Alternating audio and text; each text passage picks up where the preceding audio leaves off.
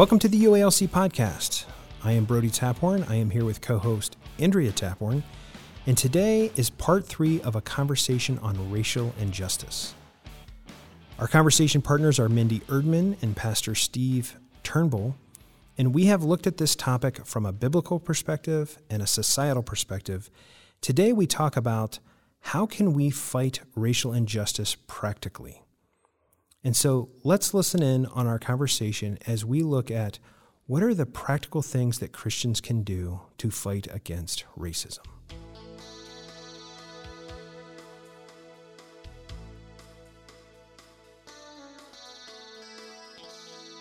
Mindy, I have so appreciated your insights on this, but there is a part of this conversation that I'm just aching to get to, and that is the very pragmatic response that we ought to have as disciples of Jesus to a situation that we find ourselves in societally right now. And I'm wondering, what are positive responses? What are ways that we can give ourselves to fight against injustices? Would you speak to us a little bit about what you might counsel somebody in your congregation to do in light of racial injustices? Yeah,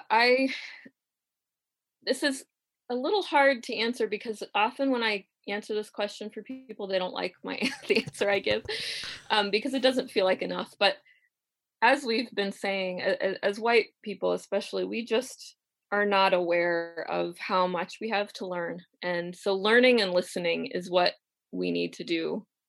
The four of us talked earlier about how it feels a little strange for 4 white people to be talking about race because we all recognize the fact that we must be learning from people of color. We must be listening to their wisdom and knowledge. I think a big shift that I saw happen, or that I didn't see happen in some cases with some of the people I've worked with, is for white privileged people, we often feel like what needs to happen is we need to help other people. But that's continuing a legacy of sort of patronizing and putting ourselves above, that we have help to give, and putting ourselves in a position of we need to receive help from people. Having that posture of humility and that posture of, I don't know the answers. People who look like me don't know the answers. Like in Acts 6, it's the people who are experiencing this who have the most wisdom to share.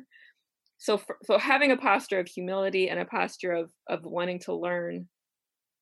And one thing we should learn about as white people is what whiteness is, and what you may have heard this phrase that race is a social construct, and people don't quite understand what that means. But the only thing that makes us white is that at some point in our history, someone in U.S. history, being white was laid out legally, that you had, in order to own property, you have to be white. In order to do this, you have to be white. And so some history I didn't know is that throughout U.S. history, there were immigrants coming from Western Europe and Eastern Europe who had to go to court to prove they were white because they wanted to own property, or they wanted this or that. And at one point, Irish people weren't considered white, or Hungarian people weren't considered white. But there are court cases you can go back and read where they had to fight to become white. And so understanding how that has worked historically is very important. There's a resource I'd highly recommend called Be the Bridge. It's a Facebook group, but they also have a website and some resources. And they have what, I don't know if they still call it this, but it used to be called Whiteness 101, which was sort of a great succinct curriculum to understand what whiteness is and how it works. And Mindy, I appreciate that so much, because that the first time I heard race is a social construct, I remember going, I don't understand that claim. It looks to me like, even though we have some different shades of skin tone among white people or among black people, my first reaction, the first time I heard that years ago, was, I guess I thought I could just see it with my own eyes. What do you mean it's a social construct? Mm-hmm. And I've done a little bit of the same reading that you did. There's an article that not that long ago, a few months ago, 6 months ago, that I read about sort of the struggle for Italian people to be considered white. and that some of the same there's some different racial slurs, but some of the same racial slurs that were applied to people of African descent were being applied to people of Italian descent. And best as I understand it, even the institution of Columbus Day was part of sort of the olive branch given to Italians to welcome them into the white community. And that's a mind bender at first. Like there's just so much that is hard to understand when we hear those things for the first time. Yeah. Yeah, and I think we often, as you begin to understand whiteness, you begin to understand some of the distinctive values or characteristics of white culture that, again, we just think is normal. We just think it's the best way. And one of those is sort of this efficiency and fixing thing. Like we want things to be fixed. And so I think the reason a lot of white people don't like my answer is that they want, like, tell me what to do so I can fix this. I couldn't resist myself. That's exactly what I did. Yeah. And I think part of that is sometimes you're making me feel guilty, and tell me what I can do so I don't have to feel guilty anymore about being white. But nobody is saying we should feel guilty for being white. Well, and that can go into, like, there's a lot we can discuss there. Just white guilt is very real, and we tend to, when racism comes up, when white supremacy comes up, we can get defensive and feel like, I don't want to feel guilty about this. I've heard a few people say there's a difference between culpability and responsibility. We may be able to say we're not culpable for the systemic racism that exists, but we're responsible for doing something about it now that we know it exists, as we learn. So having that that sense of responsibility, but also that sense of humility, that there are people that have been doing this work for decades or longer. I've recently read some things from Martin Luther King that I had not read before. Where Do We Go From Here? Chaos or Community? That book was written decades ago, and I thought, this is so helpful. Like, it's so practical. It's so it surprised me, because I thought we still see all these same problems, but he was writing about this in the 60s, and we haven't changed. Nothing's changed. I think even this may be a controversial subject right now, but this whole idea of defunding the police or those kinds of things, we're hearing about that for the first time. But there have been people studying this and understanding this for years. So if we can put ourselves in a place of humility and say, there are people who know more than we do about what's happening. Maybe I should listen to them. Maybe I should have that curiosity. I think that's probably the most important thing we can do is start to have that humility and learn. And then maybe slowly, maybe not, start to speak up. I think that's when I see my Black brothers and sisters asking for white people to do something, it's learn, it's listen, and it's speak up to your family, speak up to your church, ask questions about why people make the assumptions they do, have those really hard conversations. Mindy, tell our listeners, one of the things that I was thinking about as you were talking about that is just like, one of the things you hear a lot is, I don't see color. Tell me why, from a whiteness perspective, why is that a really unhelpful thing, to be honest, harmful? Yeah, it is harmful. First, God has created us diverse for a reason. We have, we're different parts of one body, and there are things that people who aren't like us, if we say I don't see color, then you're not seeing that whole part of how God has made you. And it's not only the skin color or the physical features, it's the whole experience of your community and your culture. And there are beautiful things in every culture, every ethnic culture, that we should celebrate, because they reveal something to us about who God is that we aren't going to see if we're only looking at our own culture. And the other thing, I saw a great picture, an image that captured this so well. It was some signs people were holding at a protest, and one said, the title was "When We Don't See Color," and it was a bunch of little white or gray boxes, all pretty much the same, white and gray. But it was divided up into number of people killed by police, number of, number of people living in poverty, number of people. And then the second one was when we don't see race on the first one, or when we don't see color on the first one, we miss the patterns, was what was on the second one. And that one had skin tones on the boxes to show how disparate the numbers were, that the darker skin tones were more likely to be under, the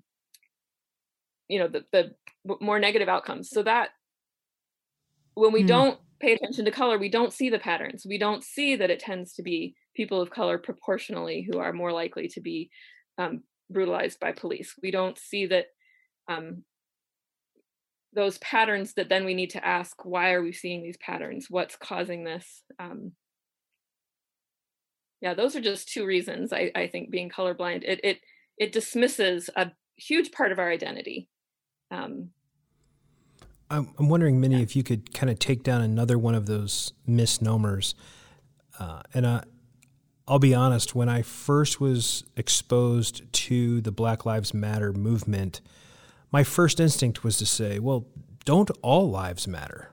And I'm embarrassed to say how long it took me before I realized that my insistence on saying something as simple as like, well, no, all lives matter, actually was causing pain.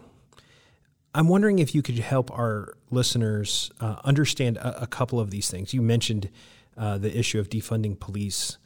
Like my first instinct was, well, that doesn't make sense.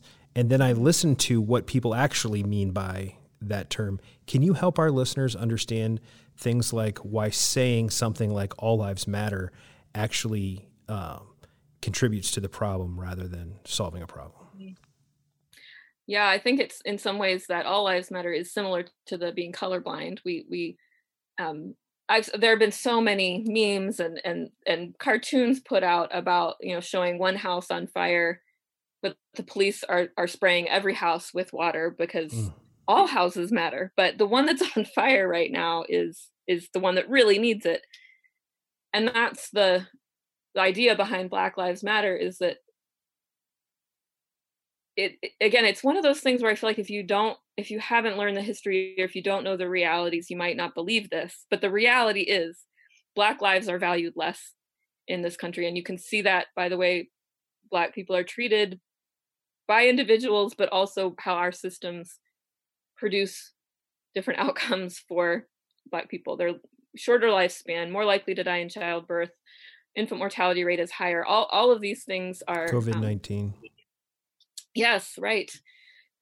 So pointing a spotlight on the place that needs the work makes a lot of sense in many other areas of our lives. Like, we all understand that, but I think part of why saying Black Lives Matter kind of strikes a nerve for some people is the racial,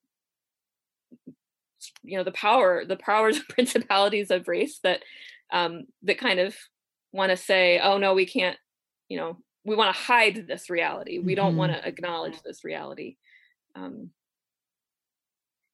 another good meme is a breast cancer ribbon. Somebody were paying attention to breast cancer and someone else says, oh, well, all cancers matter. But if we're trying to draw attention to one thing, the powers and principalities of racism don't want us to put the spotlight there.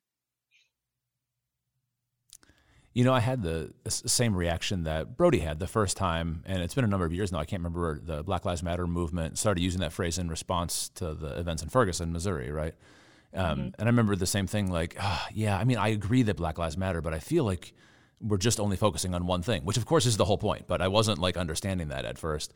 Mindy and I have talked about this before. There's an article that Ed Stetzer wrote that used the very passage that Mindy mentioned earlier about the Hellenist widows in Acts chapter 6. And the church's response was a little bit like, hey, the Hellenist widows matter. Let's do something about this. And there could have been a campaign that said, all widows matter. We're like, we know they do. Yes. I'm reminded actually of a couple pastors here, Black pastors in Columbus, who I've been listening to lately. And one is Brian Williams, who's at Hope City House of Prayer in Columbus. I've been down there once or twice for events. And Brian's been on Facebook and generating a lot of views and saying a lot of things. But he addressed this question of Black Lives Matter just in something he did a couple nights ago in a Facebook Live video. And he even said there to his people, and he's speaking to a primarily African-American audience, that he said, there's always been a 2 on the end of that phrase, Black Lives Matter 2. But he said Black Lives Matter, full stop, period, about 100 times in his video, because that's what feels like isn't true. And so they're trying to say that too. I know that I needed to, it took me a while to try to understand what was being said there. And that feels like that's a real feature of our conversation in this day and age, that we keep talking past each other. We keep missing each other. And there's a lot of blame to go around for that, plenty on that. Let me, I think maybe if I could say something to kind of wrap us up here a little bit.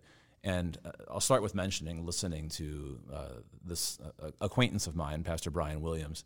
The way that I think we're trying to listen to one another in this conversation and recognizing one of the things that is hard for me when I want to recommend resources to people is there are hardly any perfect resources, and I guess I feel like a responsibility as a senior pastor of our church that if I'm going to recommend a resource, I feel like I'm giving it my full endorsement or something, and that's a ton of pressure, right? That's maybe more pressure than we should put on any of ourselves. And so what's been helpful to me is to listen to a whole variety of resources. There's a podcast I used to listen to, I haven't now for a couple of years, but the tagline of the podcast was, this is a place built by Black women for Black women. And I was like, I am not the target audience here. But just to be able to sit and listen for a while, and doesn't mean I agree with everything that I hear, doesn't mean that Brian and I agree on everything. And it's even an unfair expectation that just because you're listening to a Black church leader, to imagine that they're speaking for the Black perspective. Like all African-American people agree with this. Like nobody thinks that about white church leaders. Nobody hears me and goes like, oh, that's what white Christians think. Like that'd be pretty unrealistic. I think along those lines, there's a phrase I learned years ago that somebody in the church that I used to serve, a dear friend of mine, in fact, asked a group of us, kind of challenged us, if we all had the permission to love imperfectly, would we love more? Like, would we take the risk to learn somebody's name or invite somebody over or start a conversation, all of which we're impoverished because we're not doing, but we have so much fear that we're going to not do it right. We're not going to get the perfect answer, and so we don't do anything. And part of me just feels like if we could take off the pressure of being 100% right out of the gate, let's listen, let's learn, let's think critically, let's ask questions. I think that would help us a lot. And in fact, that I think maybe is where we can even kind of land this conversation, is with the sharing that I think the next steps, if I can speak to our listeners here and to anybody who cares about UALC, and if you're a part of UALC in particular, the journey for us, I think, is probably not different from many white Christians.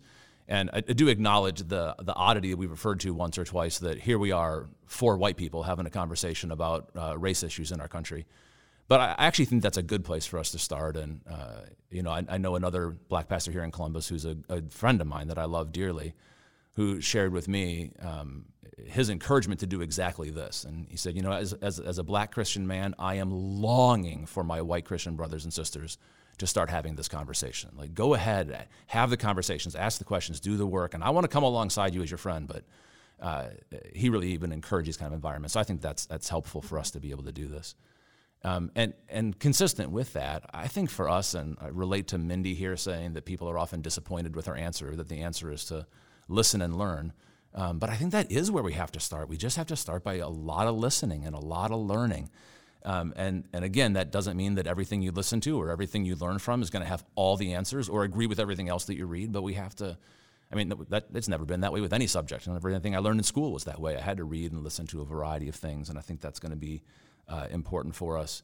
And to listen to diverse voices and people of color, and to build relationships, human relationships, where we break bread together with people who come from different backgrounds and look differently from how we do.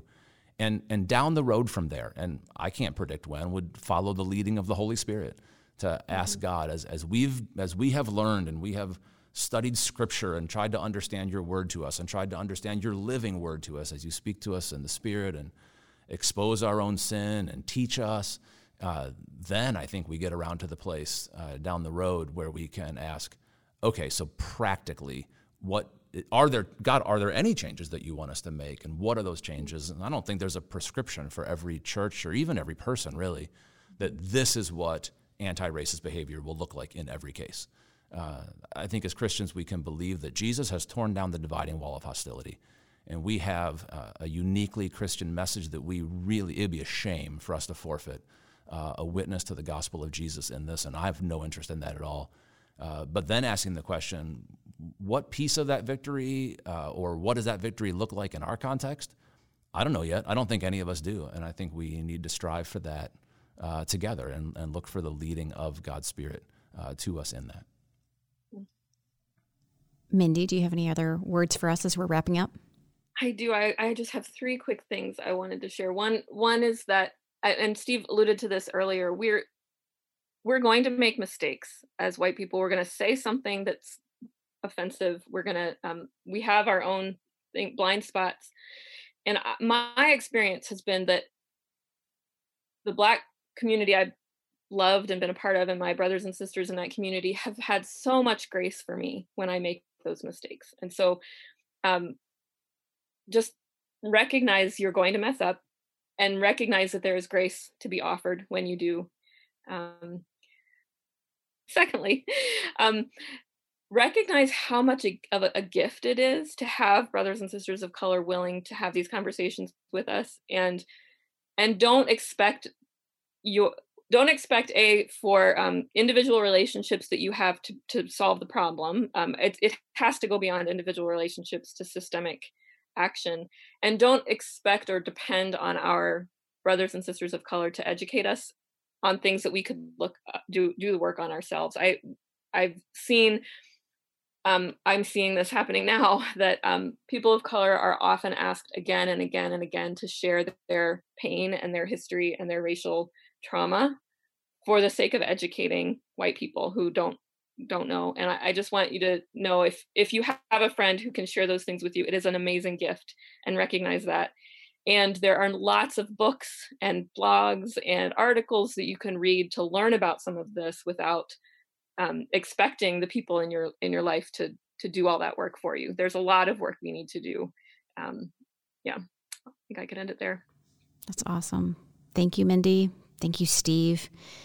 And friends, listeners, if you have any questions, please reach out to us at podcasts@ualc.org. And we are so thankful that we got to have this conversation together today, and we just really appreciate you guys. Thanks guys. Thank you very much.